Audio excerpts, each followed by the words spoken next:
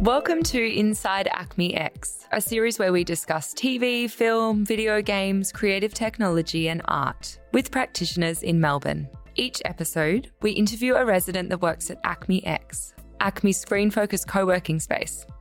I'm Amber Gibson, the Community Coordinator. Before we begin, I would like to acknowledge the traditional owners, the Wurundjeri people of the Kulin Nation, on whose land we record this podcast here in Melbourne. And I extend that respect to any Aboriginal or Torres Strait Islander peoples listening in.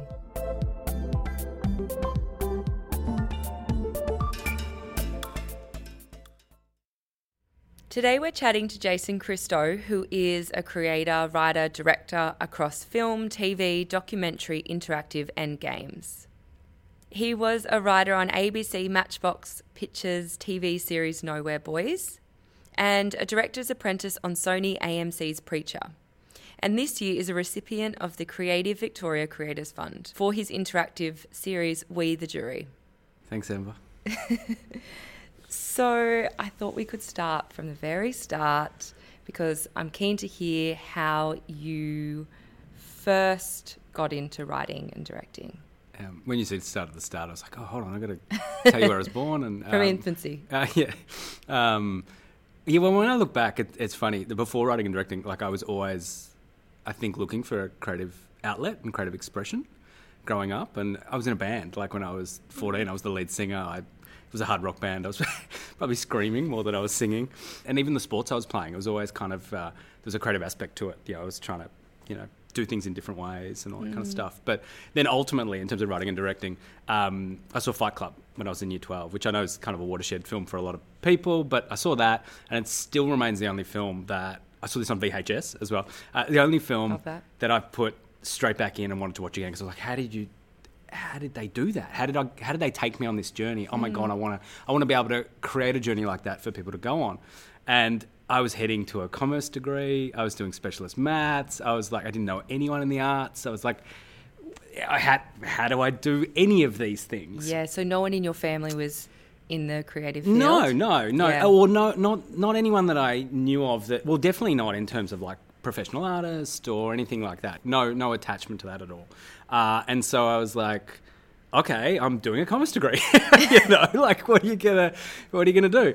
And so, but of course, a fuse had been lit, and so one of the beautiful things when you're doing a commerce degree is you can actually do all these breadth subjects in other things. So I took all these cinema studies subjects and studied like Scorsese and New Hollywood stuff, and just immersed myself. And then I got a job as a projectionist. So I was suddenly immersing myself in, like back when literally you're splicing film together, 35mm. Was that in Melbourne? That was in Melbourne, yes. That was at Crown. I was a projectionist at Crown for many years, through my uni years. So that was great. I was totally immersed with it. And of course, we watched films. We tech screened films, which was just watch it, make sure it's okay. But I was kind of, I now know looking back, I was kind of in critic mode. I was like, how does all this work? How do we put all these things together? But I thought, I have to start kind of creating in some way. So I started directing university theatre and then started crewing because I wanted to kind of understand how a set worked. And then very quickly went, okay, I'm just going to make a short film. So I made a short film and I kind of did everything on it. But I worked with friends and it was a fun experience, and it got into Melbourne Underground Film Festival, and I was like, okay, maybe there's something here. But then when I actually watched it, I was like, I'm not sure how successful the telling of the story was. I'm not sure how good a writer I am. So I thought, okay, I need more training. So I went to RMIT screenwriting and then straight from that into VCA directing. And over the course of 5 years, I made 7 short films. And they started to play around the world, and I was like, okay, cool. But my graduating film, Tony Ayres assessed it, and he really liked it. And I was like, oh, hold on a minute, I'll reach out, kind of thing. And at the time, he was developing Nowhere Boys, and then that eventually led to work on Nowhere Boys. So that was that Push Up that you were? No, so Push Up, I teamed up with a screenwriter at RMIT Screenwriting. Push Up was one of my first short films. Graham Simpson, who is the novelist of The Rosie Project. We were both at RMIT Screenwriting together. He wrote this short, and he's like, I think you should direct it. You're into father and son stories. And I was kind of, I don't know. I couldn't, it was all about his family. And I was like, oh, I'm not sure. But I kind of found a way in terms of father and sons, and we did it, and it was pretty wild. Like it was push-up contest over 40 years between a father and son. Yeah, I loved it. Really? It's really thank interesting. You. Oh, you watched it. Great. Yeah. Thanks. And then you went to work on Nowhere Boys. I got to work on Nowhere Boys, which was fantastic. Yeah, so first off, I was a director's attachment, and then I was a script editor, and then writing on the show and doing some script producing, and I was on the movie as a director's attachment, and then I was in the writing team on season 4. So yeah, so that was a nice introduction to television. And the TV shows and feature films that you've worked on seem to all play within the fantasy, action, adventure genre with supernatural themes. Do you enjoy working in those genres? I do. I really do. The TV stuff seems to have gravitated towards that. But I mean, for me, I'm always looking for a personal connection to the material. Then when I find that, what's the perfect, if from a creation side, like if I, rather than something someone else has created, I'm looking for the perfect form to tell that story. Okay. When I watched Human Resources, I was like, that was so different than your earlier short films. Yeah. And it's kind of because I don't like to repeat myself, it makes me a little bit hard to sell because I am interested in different things, and that idea of form for story, it's meant I've been working in all different screen forms now. But I think you're finding the vessel for the story to travel on. But I must say, though, in terms of that personal connection, the thing that changed in my work happened. So I'd been creating a lot of stuff, and as I was doing it, I realised that I was still keeping things at a bit of a distance. Yeah, so do you mean like with Human Resources and Snake? Yeah. The form was still giving me a bit of distance as well. So I hadn't really honed that, executing really accurately on my intention.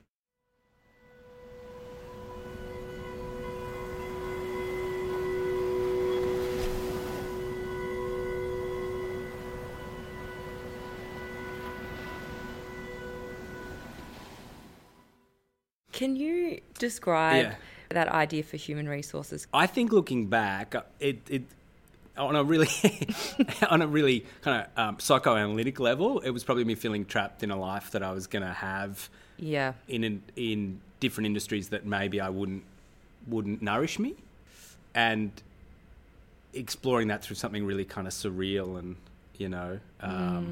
and macabre.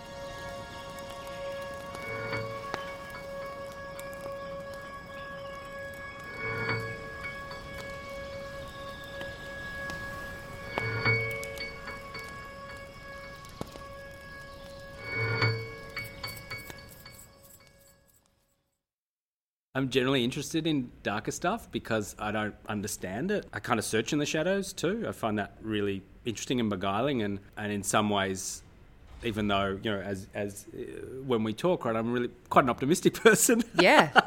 But in some ways, that's kind of the balance there. My questions lead into those darker territories. I like to explore them. But like with Human Resources, there's actually a really dark humour about it that I was looking to explore as well. Yeah, absolutely. These possibilities. Yeah, so ground things in truth, but kind of find ways to express them that are a little bit more universal sometimes too.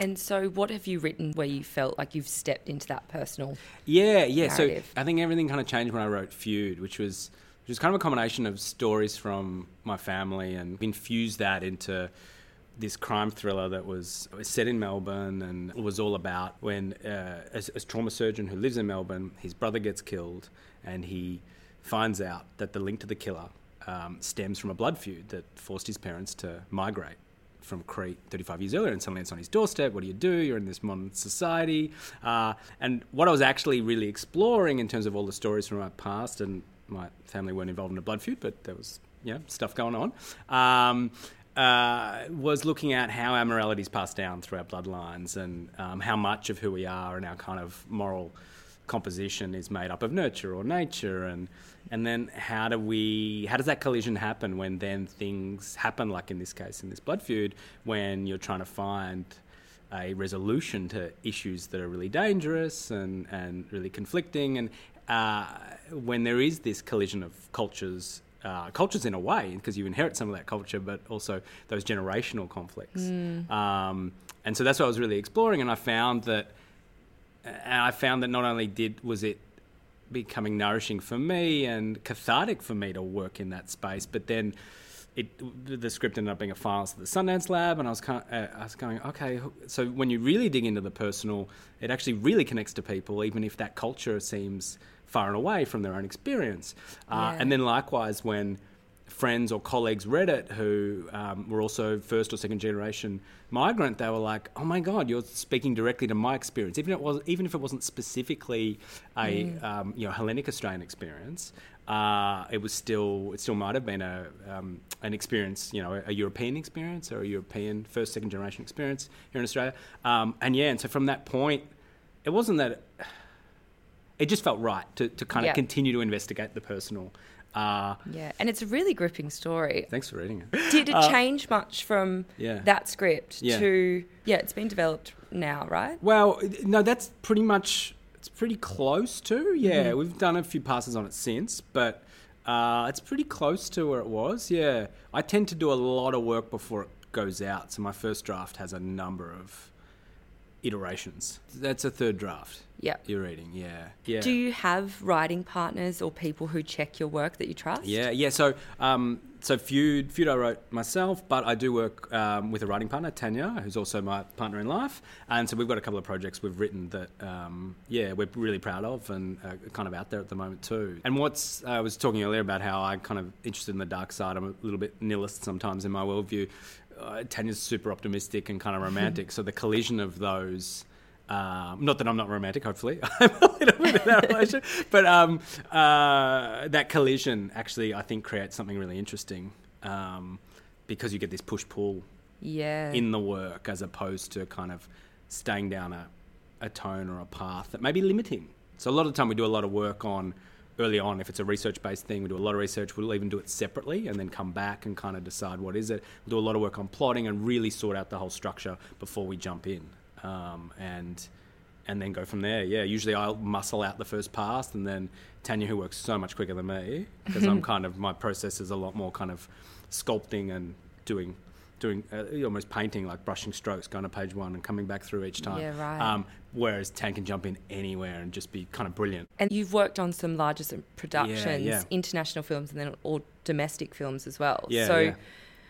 Where the Wild Things Are was shot in Melbourne, but you were the production assistant. Yeah, I was a production assistant, and I was an art department runner. It was. So that was it was early in my journey too. The beautiful thing about that is actually seeing scale and seeing kind of the size of things, and then I guess sometimes too when you're on a lower role is that you get a little bit of time to actually observe and see these big decisions being made on that scale too, and how people execute an intention when you're dealing with so many more aspects, but also having now worked on productions of all levels, you actually see that it's all really similar. So the key thing is about understanding your own process, or your own. If you're leading the project, communicating that vision to your collaborators and finding a great space to communicate effectively. Yeah. So with those directing skills, do you feel like they are intuitive to you, or have you learnt them through being on these larger sets, for example, doing the director's placement with The Preacher? I think it's a combo. Yeah, I think in the end when you start doing your own creative work, you start to learn a lot about yourself and about the way you've been built and the way kind of you were conditioned and all of those things. I was the youngest in the family too, so I think I was super observant and always trying to see where I fit. Everyone has a role in their family. I was kind of the court jester, so I was kind of like always trying to make so you were a performer. I was in a strange way, and in that you're always searching then for the reaction. You're searching what makes people tick, so I think from early on I was really observant of all of those things, and so I realised that I'd collected a lot of that data, I guess, and that comes through then socially, and you kind of pick up what people are really like, and then I guess the craft aspect is you start to observe people on productions and see that they all have different methods of doing that, but they're all kind of still doing the same kind of inherently social and emotional and psychological things, right? Yep. So it's just about sometimes finding a language for that once it then gets to a production level, and maybe an efficiency in communicating those things. And a lot of that comes down to helping people find a way to be their best version of themselves. I always think a director's job is to just get the best out of everyone. Making people feel comfortable. Comfortable in a space that they can play. And you mentioned that part of your process is at the start of an idea, you work out what medium to tell that story on. Yeah. So is that what happened with We the Jury? Yeah, it did, yeah. We the Jury, which I'm currently a Creators Grant recipient for. Congratulations. Oh, thank you. It was nice that it resonated. It's always one of the things when you put a project out in the world to see that it connects with someone, even at an early stage. Can you quickly just do a bit of a sum up about it? Yeah. So it's an interactive crime series. It's a game, right? As well that is essentially you got the accused. You have the fate of the accused in your hands, and so you have the power to not only solve the crime but determine the punishment of the accused. In a choose-your-own-adventure style series. So imagine any crime show you're watching, right? And this is some of the idea of where this kind of originated was from watching a lot of these kind of true crime shows that we're all obsessed with, or podcasts on it, where a couple of minutes in we go, you know what, and I'm not going to say it was you, I will say, you know what, Jason did it. Totally did it. I know that. And you look to whoever's in the room with you and they're thinking, no, I don't think so. Or give them a chance. I don't know. There's some sketchy stuff going on, sure, but I'm not sure. Right. But imagine if you had the power to decide, they did do it, and kind of matriculate the story in that way. Quicken it up in some sense and go, no, they did do it. What will happen to them now if I decide they're guilty now? And so the whole idea was to build this thing where you could decide 2 minutes in to say, yes, Jason did it, and suddenly Jason's character is thrust through the justice system based on the judgments you've made. And whatever choice you make and whenever you make them leads to a wholly unique experience. Oh, wow. So is it single player or multiplayer? Single player. And through that process we go through, and through this kind of choices you make that lead to consequences, the idea was to build it so it was kind of self-reflexive of our morals, and we kind of start to see how any moral judgments we make, we make thousands of minor ones a day, but what if we made some on a grander scale? How do we see how those consequences affect people, but also then affect ourselves? And can we make a story where we're then more self-reflexive of our bias that leads to a lot of these judgments? So who are you working on this project with? Because it's quite legal focus, psychological, if you're working with moral and social implications. Yeah. I kind of didn't have the science knowledge of all these things. And so I kind of went, all right, let me have a look around of if people are exploring these things, maybe in science. And I stumbled upon Stefan Bode, who's a neuroscientist, who was literally working in the same field. So he was asking the exact same questions scientifically as I was asking creatively. So he was doing studies on how our moral judgment changes over time, how our bias affects our decision-making, all of these aspects too. And I was like, okay, cool. So I reached out to him and said, hey, I'm working on this thing. I think we're working in the same space, just from different angles. Do you want to kind of team up? And so what we're doing is doing research on these aspects and seeing how that research will impact the writing as well. So we've got kind of this really, I guess, this way of checking or investigating the experience and meeting it against science and the likelihood of someone to react a certain way, and that helping us inform these kind of really elastic narrative trees that people go on. And in that, hope to be able to find a way to make these aspects that are so blind to us all about our biases actually appear in some ways, or at least question why we made a certain decision, as opposed to a lot of the time when we just continue to make decisions and don't reckon necessarily with the consequences of them. Absolutely. Yeah. It's very immersive, it seems, the game. I hope so. Yeah. So what stage are you at the moment? So we're still in the grant. Coming from film and TV, games are new to me. So part of it was to fill up kind of all of these, all of the mechanics of how we build games and how we create games, and the narrative design aspects too on a game side, and fill that up with all this neuroscience and combine it too. So at the moment, we're still in a very early stage. I'm currently doing some early writing on it and some really early design. So the idea is to have it at a really good pitch level by the end of the grant, which is at the end of December. So has it been an easy transition to move into games? It's been really fun because you're playing in games. What's been nice about it is it's like learning a new language. I find my mind becoming kind of really elastic suddenly. Suddenly I can tell all these stories that have branching elements that you kind of build when you're doing more traditional stuff, but then you spend your whole time carving away at it to do something really distilled or something quite linear or something that fits in 90 minutes or 30 minutes or 60 minutes kind of thing. And what I realised actually was that I actually do all that work anyway. I do this kind of what if thing at an early stage of the writing process. But now, and it's not wasted work, but now all of that can actually be the possibility of a player's experience. Yeah, totally, because they become choices, right? They become choices. Have one linear narrative. You're spot on. And so storytelling becomes like story sharing. Like it's this combined kind of dance that you're going on.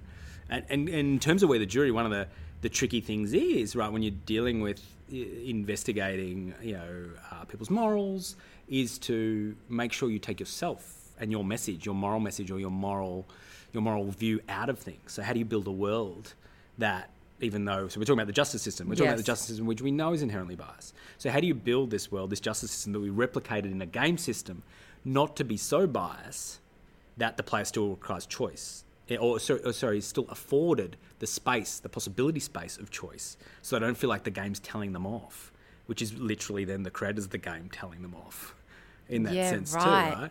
So are you playing a lot of games to explore how I'm games playing a bit. Made? Yeah. That's the really fun part. Yeah. Like games do so many things really, really well too, which are different to the experiences we have in traditional film and TV. The ability to really step inside someone's shoes is extraordinary, and you can get there so much quicker sometimes than film and television. And that idea that by doing that and by opening up a point of view so quickly, we have this great ability to leap towards empathy so much faster, I think, in games. You talked about immersiveness, right? That's exactly it. I'd been working with all these stories in especially feature film, which dealt with social justice, moral reckoning, all of these things, but I was looking for a way for the experience to be more immersive. Yeah. How can we activate the audience more? I mean, if we're doing a job in film and TV, you're still activating people in that, but how can you literally get them to consider the choice, make the choice, and feel the consequences? But it all comes back to all those other tenets about can a punishment ever equal a crime? And we all have that different number in our head on how that works in that sense. Yeah, like what is justice? What is justice and all of those kind of aspects, yeah. So do you have a time frame around when it will be developed, when it will be released? No, I don't have an ambitious release date title yet, but yeah. And you're also not only working on this, but you've got a few other projects that you're juggling as well. Yeah. Can you tell us about those? So, just at the moment also working on, so there's a US set feature that Tanya and I have written that's about to go out. I got a documentary that we developed through AFTR's National Documentary Talent Camp. And so working with Walking Fish Productions on that one, which is great. And we've got We're the Jury, of course. We're in the middle of how are you juggling that all? And we're going to run a horror film, actually, over the summer. Gosh. Yeah. I don't know. I guess you find a way. It's nice that they're different headspaces in a way. Yeah. It doesn't feel like you're overlapping and getting caught telling the same story in another space. Yeah, it's quite a positive thing to switch. Well, thank you for joining us, Jason. No worries. Thanks, Emma. That's all we have time for, but we could talk a lot more. Thanks for coming on the show. Thanks for joining us on Inside Acme X. If you would like to find out about Acme X and keep up to date with the next episode, follow us on Twitter at Acme X Studio.